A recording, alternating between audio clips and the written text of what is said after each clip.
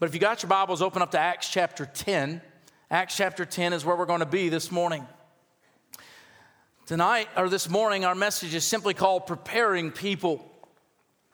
Now, I've been away for 2 weeks, and so as I was preparing this message, the majority of my preparation happened about 2 weeks ago as I was preparing for this message, because I thought, I'm going to be away, and it's going to be kind of hard for me to really focus and really prepare myself and write everything down and get it all together and take my commentaries and read. And so God began to prepare this message a couple of weeks ago. And then, of course, last night I sat down. We got in about midnight.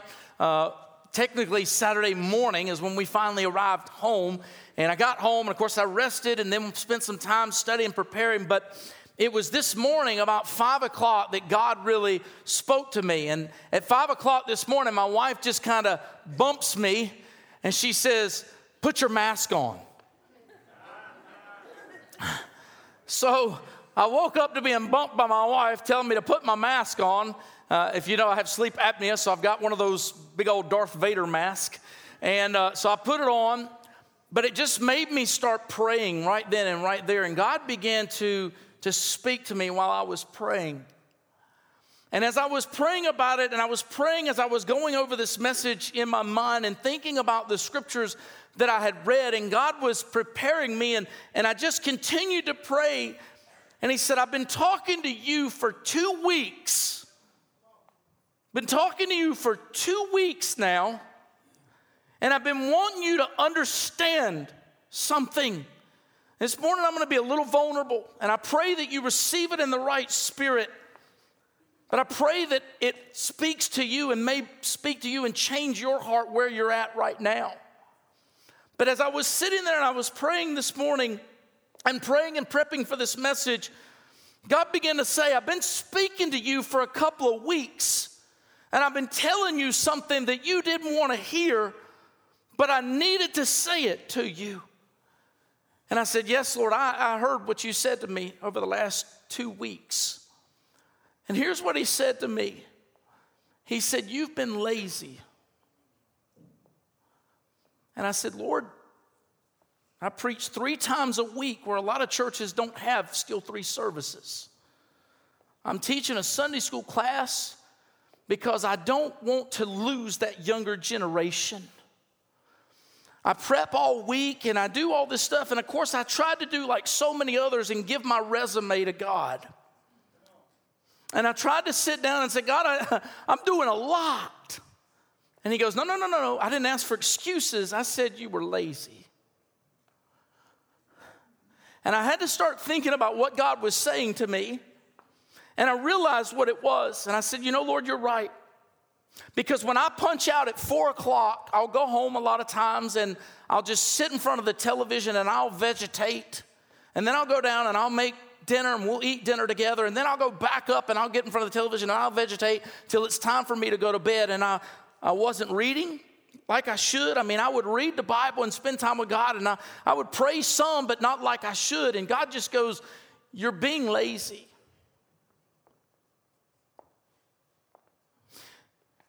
And it's not fun when God gets in your face like that. And he said, "I know you've been doing a lot, but here's the problem. The problem is you have replaced the best with just doing what is good and acceptable." And God said, "I've not called you to be good, I've called you to do great. And you're replacing it with what comes easy sometimes." As God began to speak to me and prepare my heart, I'm hoping that he's telling you maybe the same things, because I taught today in the Sunday school class on Revelation chapter 2, the church at Ephesus that had left its first love. And sometimes you don't realize you've left your first love until God gets in your face and says, "You're not serving me like you used to. And you're not spending time with me like you used to. And you've not been doing all that you should be doing." And so often we can become selfish and say, "Well, I deserve that time. And I deserve to be able to do what I want to do." No. If you are a Christian, you have been crucified with Christ. It is no longer you who lives, but Christ who lives in you. It's no longer time for you to do what you want to do. I'm here to tell you, we live in a day and age and in a world that it is time for Christians to step up and stop placating to the world and to stop allowing ourselves to feel like we deserve something more. We don't deserve something more. What we need to do is serve more.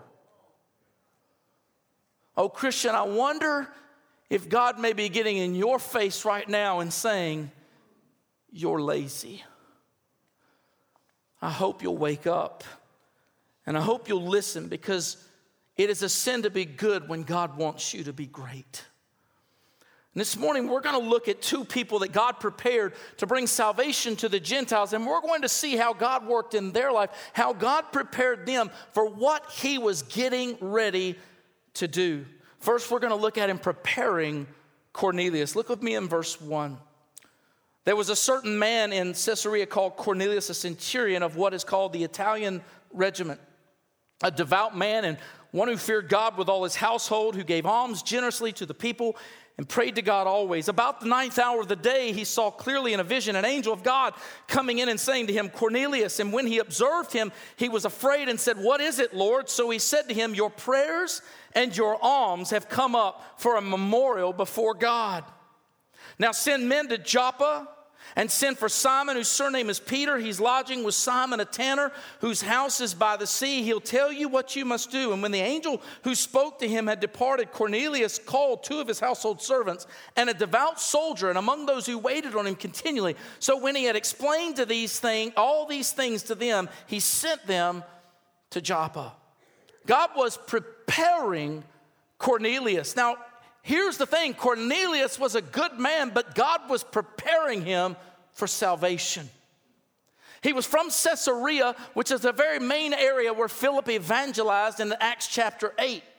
He was a centurion, so he was over 100 soldiers. This guy had an amazing natural pedigree, but he also had a pretty impressive spiritual resume. In verse 2, we see this spiritual resume given here. It says he was a devout man and one who feared God. He was a spiritual man. He was devout. He was faithful. I can tell you that Cornelius was probably faithful to go to the synagogue. He was probably faithful in his prayers, as we're going to see, and probably faithful in serving and doing so many things. And I tell you today, there are a lot of spiritual people in church who were faithful to church, but they fail in being faithful to God. You see, you can come to church every time the doors are open and still miss heaven. You can be faithful in following all the traditions and still miss heaven. He was a devout man. He was faithful. He was even spoken of by God to be a devout man and a God-fearer. He probably feared God because he didn't want to keep in sin, because he knew that sin was wrong, and he feared God for that. He feared the discipline of God. And many people today in the church, they fear God in the sense that they just don't want to go to hell. But being a God-fearer is not enough. Being faithful is not enough. He was a spiritual man, but I'm here to tell you, there'll be a lot of spiritual people in hell. You know, we went to Greece, and they told us that over 95% of that country is Christianized. 95%, they're Greek Orthodox. Now, what's interesting is we listened to the tour guide talk there, and she shared about this place and how amazing it was. She also made this statement. She said, you know, we go to church when we want to. You know, we're not like you guys in America. We don't go every time the doors are open. We go when we want to. If there's time available, we go. Now, I can tell you this, they followed a lot of the traditions and they go through a lot of the motions. And I'm here to tell you, there are a lot of people that follow the traditions and go through the motions. There are a lot of people who are spiritual, but I need you to understand that traditions will not get you into heaven. They will only reserve a spot for you in hell while you think you're going to heaven. You can come to church week in, week out. You can listen to the word. You can be a spiritual person. You can even hold a Bible in your hands. You can even possibly pray. and still go to hell. Cornelius was falling short. Even though he was devout and a God-fearer and a spiritual man, he was still missing something. Not only was he a spiritual man, but he was a serving man. Because look at what it says next. It says, who gave alms generously to the people. He gave plentiful. You need to understand there'll be plenty of good people in this world, but good will not get you into heaven. He gave alms generously. He gave financially to help those in need. He had great expenses, and he probably even built them a synagogue. There were so many things that Cornelius probably did with his funds, several things there. And I'm telling you, there are a lot of people today that give to help people in need. They give because of hurricane victims, and they give to help out those that have been through floods, and they give continuously. You may even know some that are in the Catholic Church that give to get Aunt so-and-so out of purgatory. But I'm here to tell you, I don't care if you give every dime you have, you can't earn heaven. You can help every poor person in the world, and it sounds spiritual. But if you're not doing it with the right motivation, if you're not doing it with the right heart, in fact, that is what Paul talked to the Corinthians about in 1 Corinthians chapter 13 and verse 3 when he said this, and though I bestow all my goods to feed the poor, and though I give my body to be burned, but have not love, it profits me nothing. Giving without the proper motivation is just giving. It has no spiritual significance. You know, the Bible, Jesus asked this question, what will a man give if he gains the whole world and yet loses his soul? I would say you could go even a little further and say, what could a man give away and yet still lose his own soul? Because if we give for the sake of just trying to earn the grace of God, trying to earn heaven, trying to think God is on our side because we do good works, we will still end up in hell. Cornelius was a good man, and he gave generously, and he helped people in need, and he was faithful. But yet he still fell short. He still needed something more. We see the third thing. Not only was he a serving man, he was also a seeking man, because it says, and he prayed to God always. He prayed to God always. I want you to know there are some people that can pray to God and still go to hell. You say, well, how is that? Well, because there are certain things called ritual prayers. We got to hear some of that this week. I hadn't heard the Lord's Prayer quoted so much this week. It's almost like I was back playing football again before the game.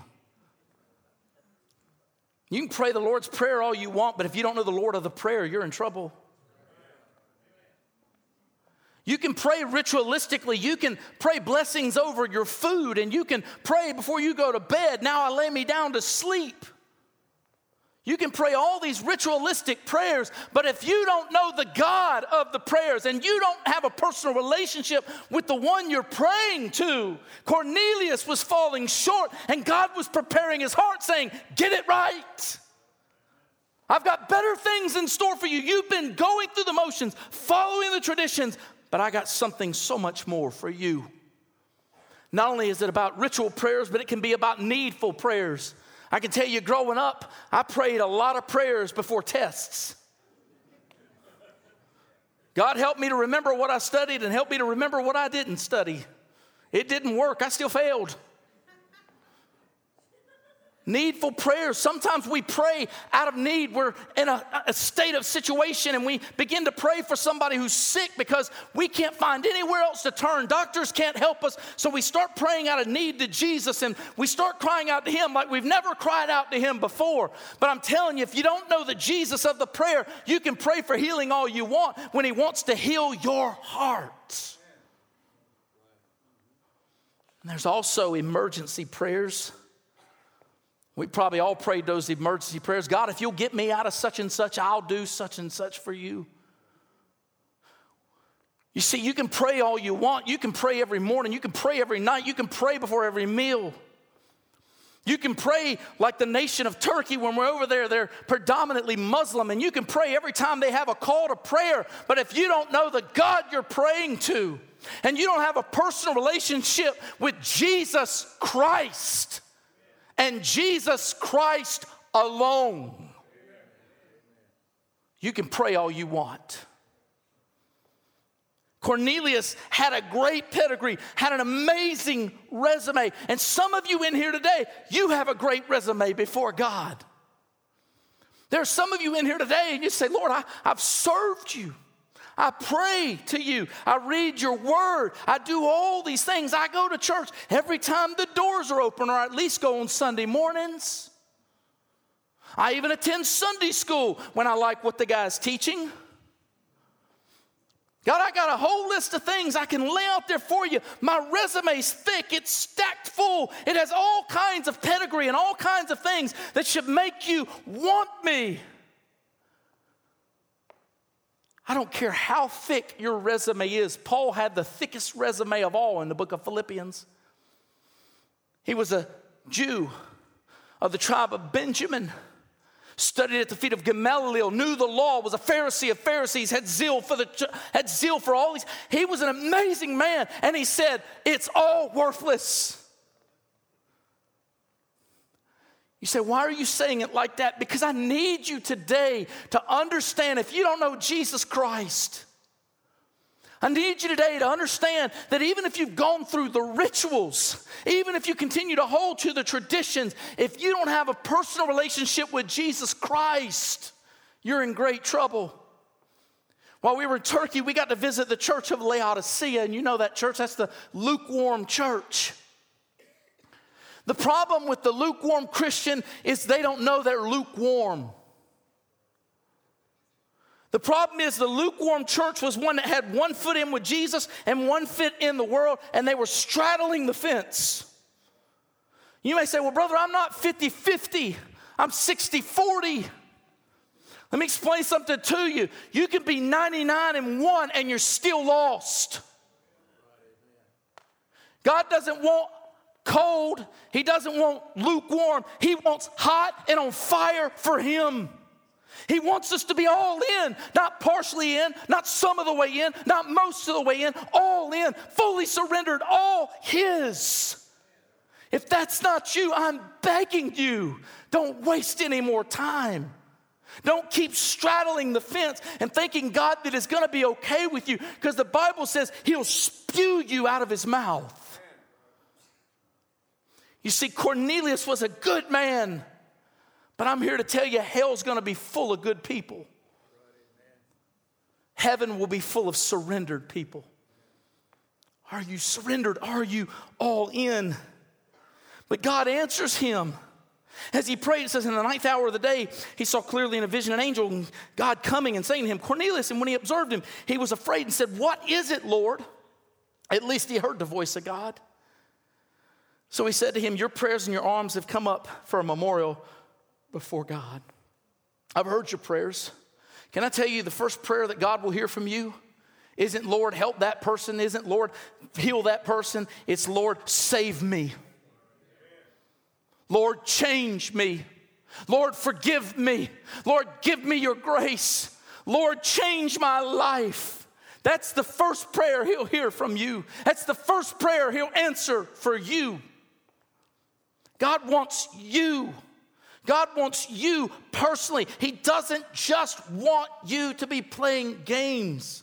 You can pray all the time, but are you touching the throne room of God? Cornelius did. And God said, I got a plan for you, Cornelius. You're not there yet, but I'm going to get you there. And some of you today, you're not there yet, but God is wanting to get you there. God is wanting to speak to you this morning. I pray you're listening. Because you can be a spiritual person, you can be a serving person, and you can be a seeking person. And as you seek God, the Bible tells us God is a rewarder of faith. Of those that seek him, they will find him. But are you seeking him? Do you know him? he tells him to go find Peter. I thank God that Cornelius did exactly what he was told to do. Go find the guy who can tell you what you need to know. I'm glad you showed up today because guess what? There's several guys here that can tell you what you need to know. There's a church full of people here that can tell you what you need to know. He went and found Peter. But I want you to understand, not only was God preparing Cornelius, because Cornelius sent his soldiers after him, and they went all the way to Joppa to find Peter, but God was also preparing Peter on the other end. Look at verse 9. We see he was preparing a loyal man. Verse 9, the next day as they went on their journey and drew near the city, Peter went up on the housetop to pray about the 6th hour. Then he became very hungry and wanted to eat, but while they made ready, he fell into a trance and saw heaven open and an object like a great sheet bound at the 4 corners descending to him and let down to the earth. In it were all kinds of 4-footed animals of the earth, wild beasts, creeping things, and birds of the air. And a voice came to him, rise, Peter, kill and eat. Peter was a loyal man. He was praying. Now again, you got Cornelius was praying, and you got Peter praying.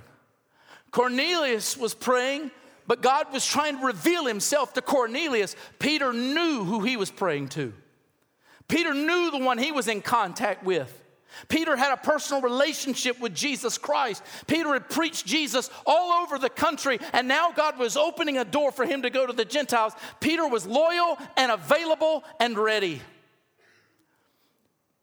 I heard the old saying, and it is true, God doesn't call the qualified, he qualifies the called.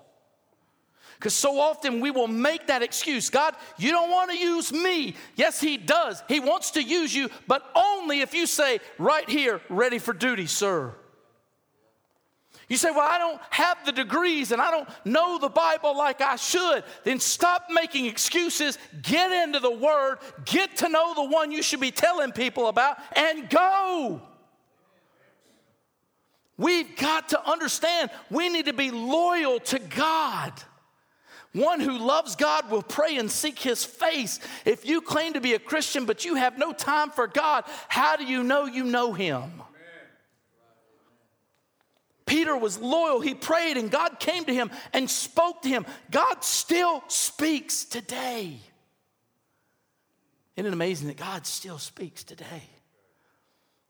The question is are you listening? Can you hear the voice of God? He says, my sheep hear my voice. If you don't hear the voice, then maybe you need to check if you've got the right connection. My sheep hear my voice. He says, Peter, he dropped down this sheet before him of all these 4-footed animals, and God tells him, kill and eat, because there's a purpose behind this message. Peter, I got something for you to do. Peter was a loyal man. Peter was a lawful man. Look at verse 14. But Peter said, not so, Lord. How many of you have ever told God no? How'd that work out for you? That doesn't work out too good. Peter said, not so, Lord, for I have never eaten anything common or unclean. And a voice spoke to him again the second time, what God has cleansed, you must not call common. This was done 3 times, and the object was taken up into heaven. Peter was a lawful man. You say, well, what do you mean?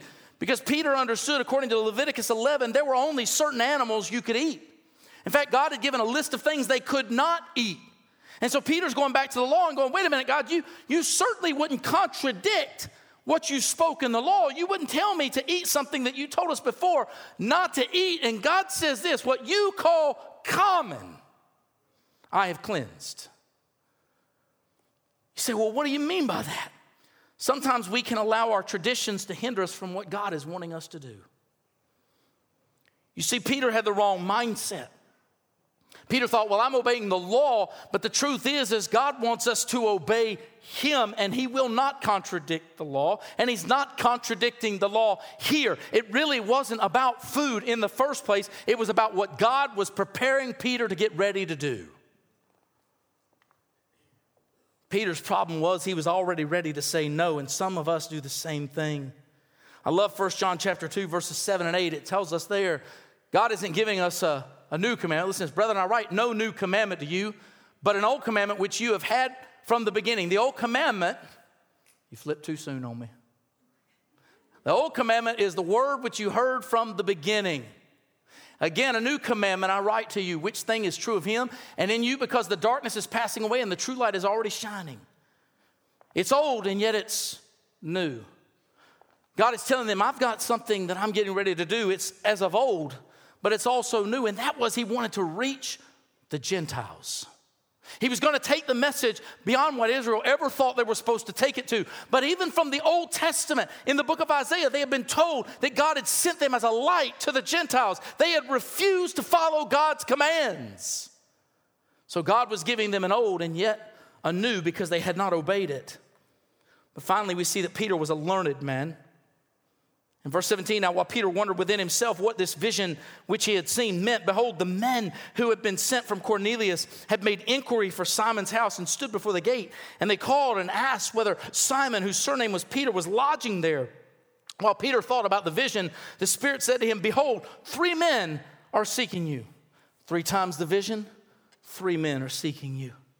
Arise, therefore, go down and go with them, doubting nothing, for I have sent them. What a message. We just sang Believe for it. We just heard the choir sing that song. You said it, I believe it. I love the old bumper sticker. It said, God said it, I believe it, that settles it. No. God said it, that settles it, whether I believe it or not. Peter understood. He says, arise, therefore, go down and go with them, doubting nothing, for I've sent them. Then Peter went down to the men who had been sent to him from Cornelius and said, yes, I am he whom you seek. For what reason have you come? And they said, Cornelius, the centurion, listen to this, a just man, one who fears God and has a good reputation among all the nation of the Jews, was divinely instructed by a holy angel to summon you to his house and to hear the words from you. It's amazing. They give Cornelius his pedigree as well. Look at all the wonderful things he's done. But he needs to hear a message from you, Peter. Verse 23 is so cool.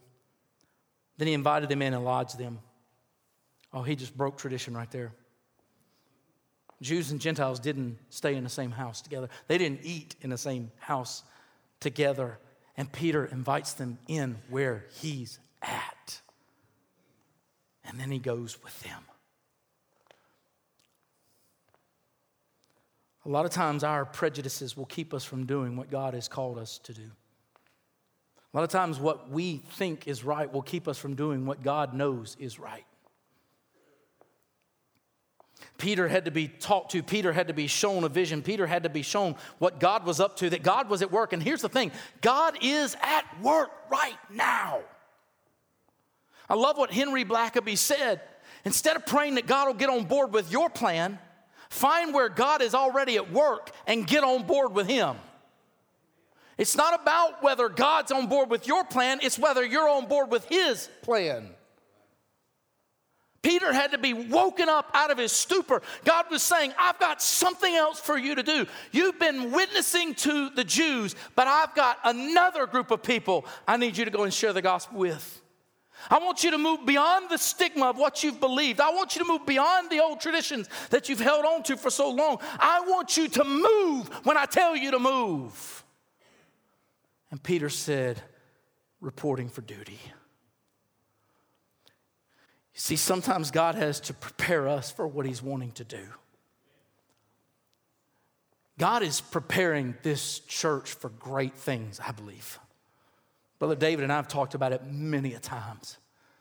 God is preparing this church for great things. He wants to reach the community of Lebanon. With 53% that are unchurched, I can tell you that it's more like 70 to 75% that are lost. The question is, are you ready to go? Are you ready to serve?